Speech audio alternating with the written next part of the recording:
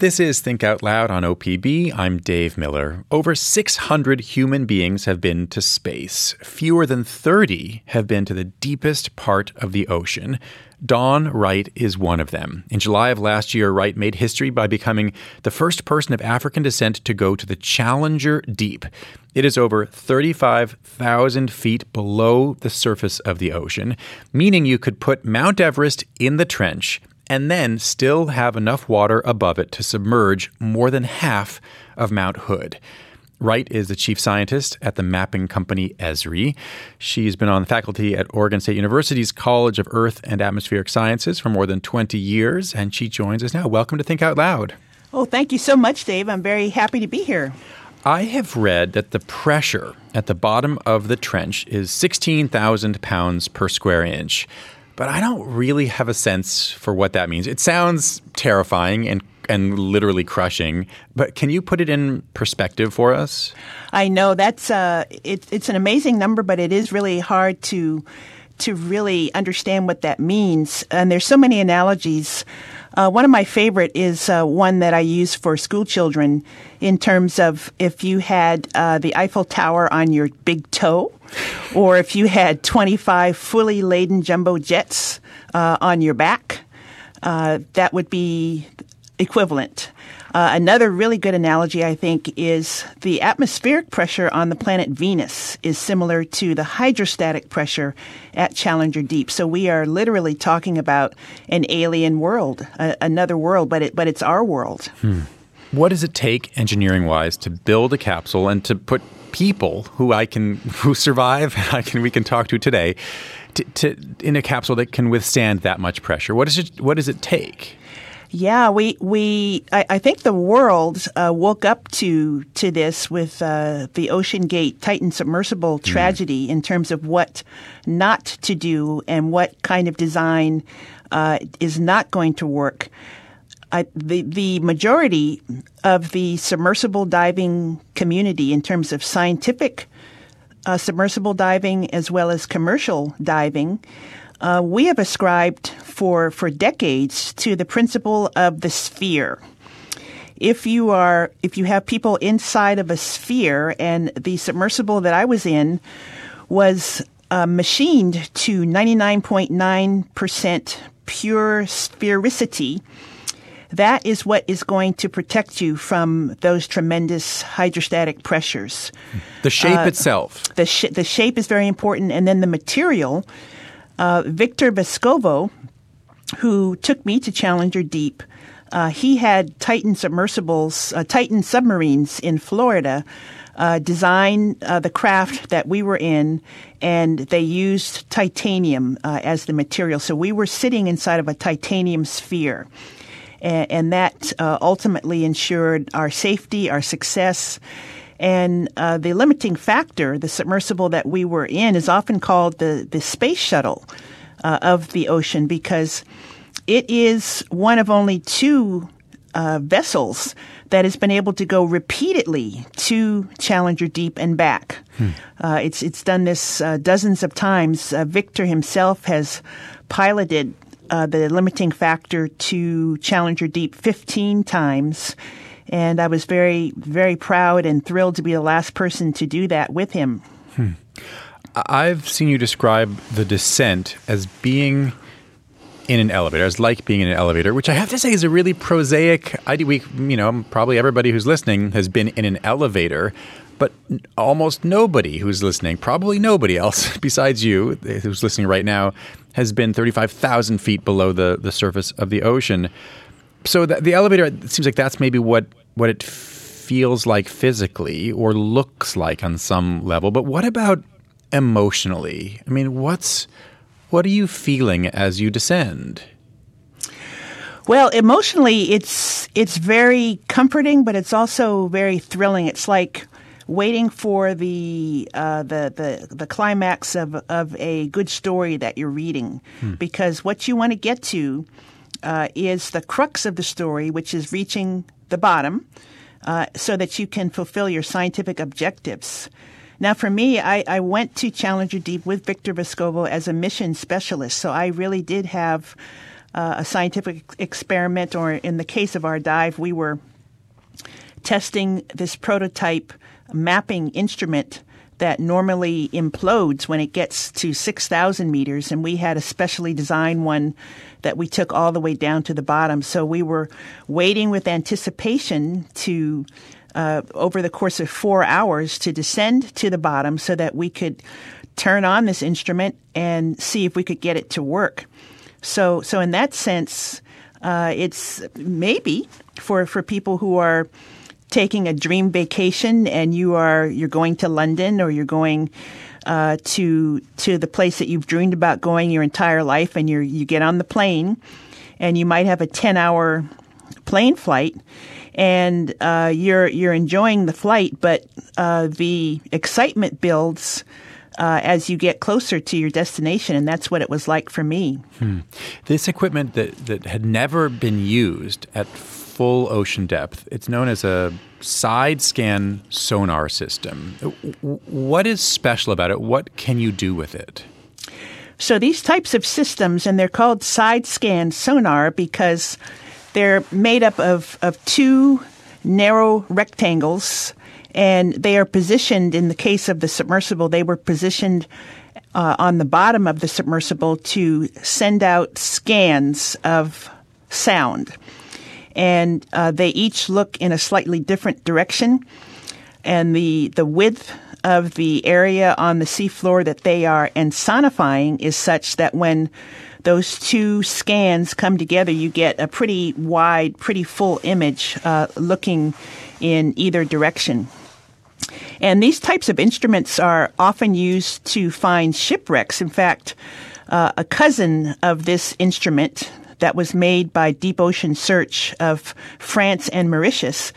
Deep Ocean Search customizes and creates these instruments. That particular instrument was used in the discovery of Shackleton's Endurance earlier in 2022. So that's the shipwreck in the Antarctic that people have been looking for forever and ever. And they finally found it with the help of this particular instrument. So we wanted to do a variation on that theme and see if we could get this instrument to do similar work at full ocean depth, as deep as you can go, which for us was 10,919 meters. So these types of instruments are used to find wrecks, but they're also very important, very useful geologically because they can elucidate, or they can show us where there are faults or fissures or major geological features that we should be focusing on, especially if we're trying to understand the earthquake activity, the landslide activity, any type of geological activity in these very active places. And Challenger Deep is in a trench. It's in the Mariana Trench. It's one of the most. It's a major subduction zone. So if you think about the Cascadia subduction zone off the coast of Oregon and Washington, the Mariana Trench is that type of tectonic feature. What did you learn from this trip that you think is most important? Well, one of the things that's important about all of the deep sea dives that occur that reach all areas of the ocean is that it's a little piece of a puzzle that we're putting together in terms of the complexity of this planet. And I loved your analogy at the outset in terms of all the people who've gone to space. And yet we've had a very, very small percentage of people, of scientists, of explorers who have explored the totality of our own planet. How do you explain that? I mean, is that largely a technical question, an engineering question, or is it one of human desire that there was just more interest in going up than in going down? Yeah, I think it's both. Now, technically, we are a water planet. I think most listeners have heard that the ocean covers 71% of our Earth's surface, and water is not particularly easy to see through. and the same types of instruments that have given us a full topographic map of the moon or of Venus, or now my company, for instance, has been working with NASA JPL to release a full 3D web globe of the entirety of Mars. Those planets are not water planets, and so those instruments do not have to contend with seeing through water, which disrupts their signals. Are you saying that we are already or are soon going to have a clearer picture of the surface of Mars than of the bottom of the Earth's ocean? Oh my goodness, yes, we've already got that. Huh. Yeah, we've had that for many years. We are trying with Earth, but with the Earth, we have to go a little slower with instruments that use sound instead of electromagnetic radiation. And that takes time, and it's a lot slower of a process to gather the same detail of data for all of the ocean floor. So there are many of us, including those of us at Oregon State, who are involved in this United Nations initiative called Seabed 2030, which is the quest to map the ocean floor in that same level of detail as we have for Mars and Venus and the Moon, and to do this by 2030.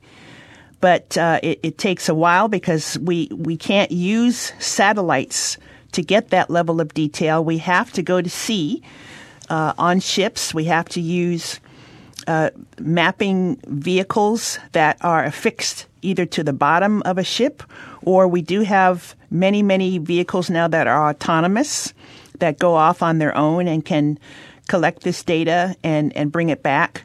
But all of this takes time. In fact, another analogy for your listeners, when we are out at sea on a ship and we're doing this type of surveying, we're going at about the speed that you ride your bicycle.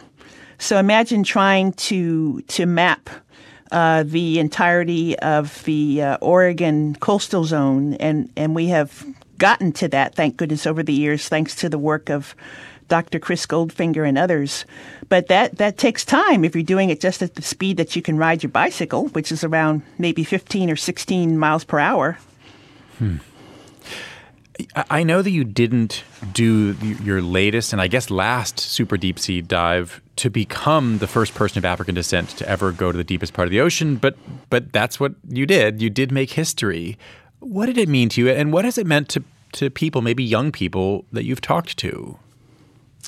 Yes, that was something that was very special for me. In fact, Victor Vescovo, he has been hand-picking people that he's taken to Challenger Deep to do science and to do exploration, but also to be symbols of these great feats, so to speak. So as the first Black person, it was a great honor for me. And as I was preparing for the dive, it was also during the time that Judge Ketanji Brown Jackson was going through some very tough Senate nomination hearings to become the first Black woman appointed to the U.S. Supreme Court. And that really resonated with me and really inspired me. And I think it is really important. It's significant to be the first. And that is a way to inspire and encourage others, especially for little children or for young people, mainly so that they can see that something like this is possible. Something like this is possible for them. It's not off limits because you're Black or because you're gay or just as your first guests on the show were talking about with the type of discrimination that they face. At some point, we do need to get to the place where these firsts are not necessary, but we are a long way away from that. So it's very important to continue to inspire and to let young people see that they can aspire to do something like this one day if they so desire. Now, they don't have to necessarily go to the bottom of the ocean like I did, but they can aspire to other things. We just have about a minute left, but my understanding is that the trip we've been talking about was likely your last one to the deepest part of the ocean. What was going through your mind when you were ascending, knowing that you might not ever be back there? Oh, you never know. You never know. I never thought that I would get to Challenger Deep, and yet it happened last year. So I wouldn't put that aside, especially since Victor now is talking about a new version of the limiting factor. But, it's pretty funny. We watched a movie on the ascent. We watched Star Wars, The Phantom Menace. It wasn't exciting enough for you to be below all of us? Yeah. You had to watch some entertainment. Well, we had a 3.5-hour ascent, and we had done everything, mission accomplished. Victor was tired. I was tired. So we just relaxed. All of the safety procedures were checked. We were on a safe ascent trajectory. Everything was going to go well. So we watched that movie and really enjoyed ourselves. It really was like you were on a plane. Dawn Wright, thank you very much. Thank you so much. That's Dawn Wright, Chief Scientist at Esri. She's going to be giving a free public lecture about her expedition this Wednesday evening in Corvallis. You can register to attend online or in person at oregonstate.edu. Thanks very much for tuning in to Think Out Loud on OPB and KLCC today. I'm Dave Miller. We'll be back tomorrow. Think Out Loud is supported by Steve and Jan Oliva, the Rose E. Tucker Charitable Trust, Michael, Kristen, Andrew Kern, and Anna Sanford.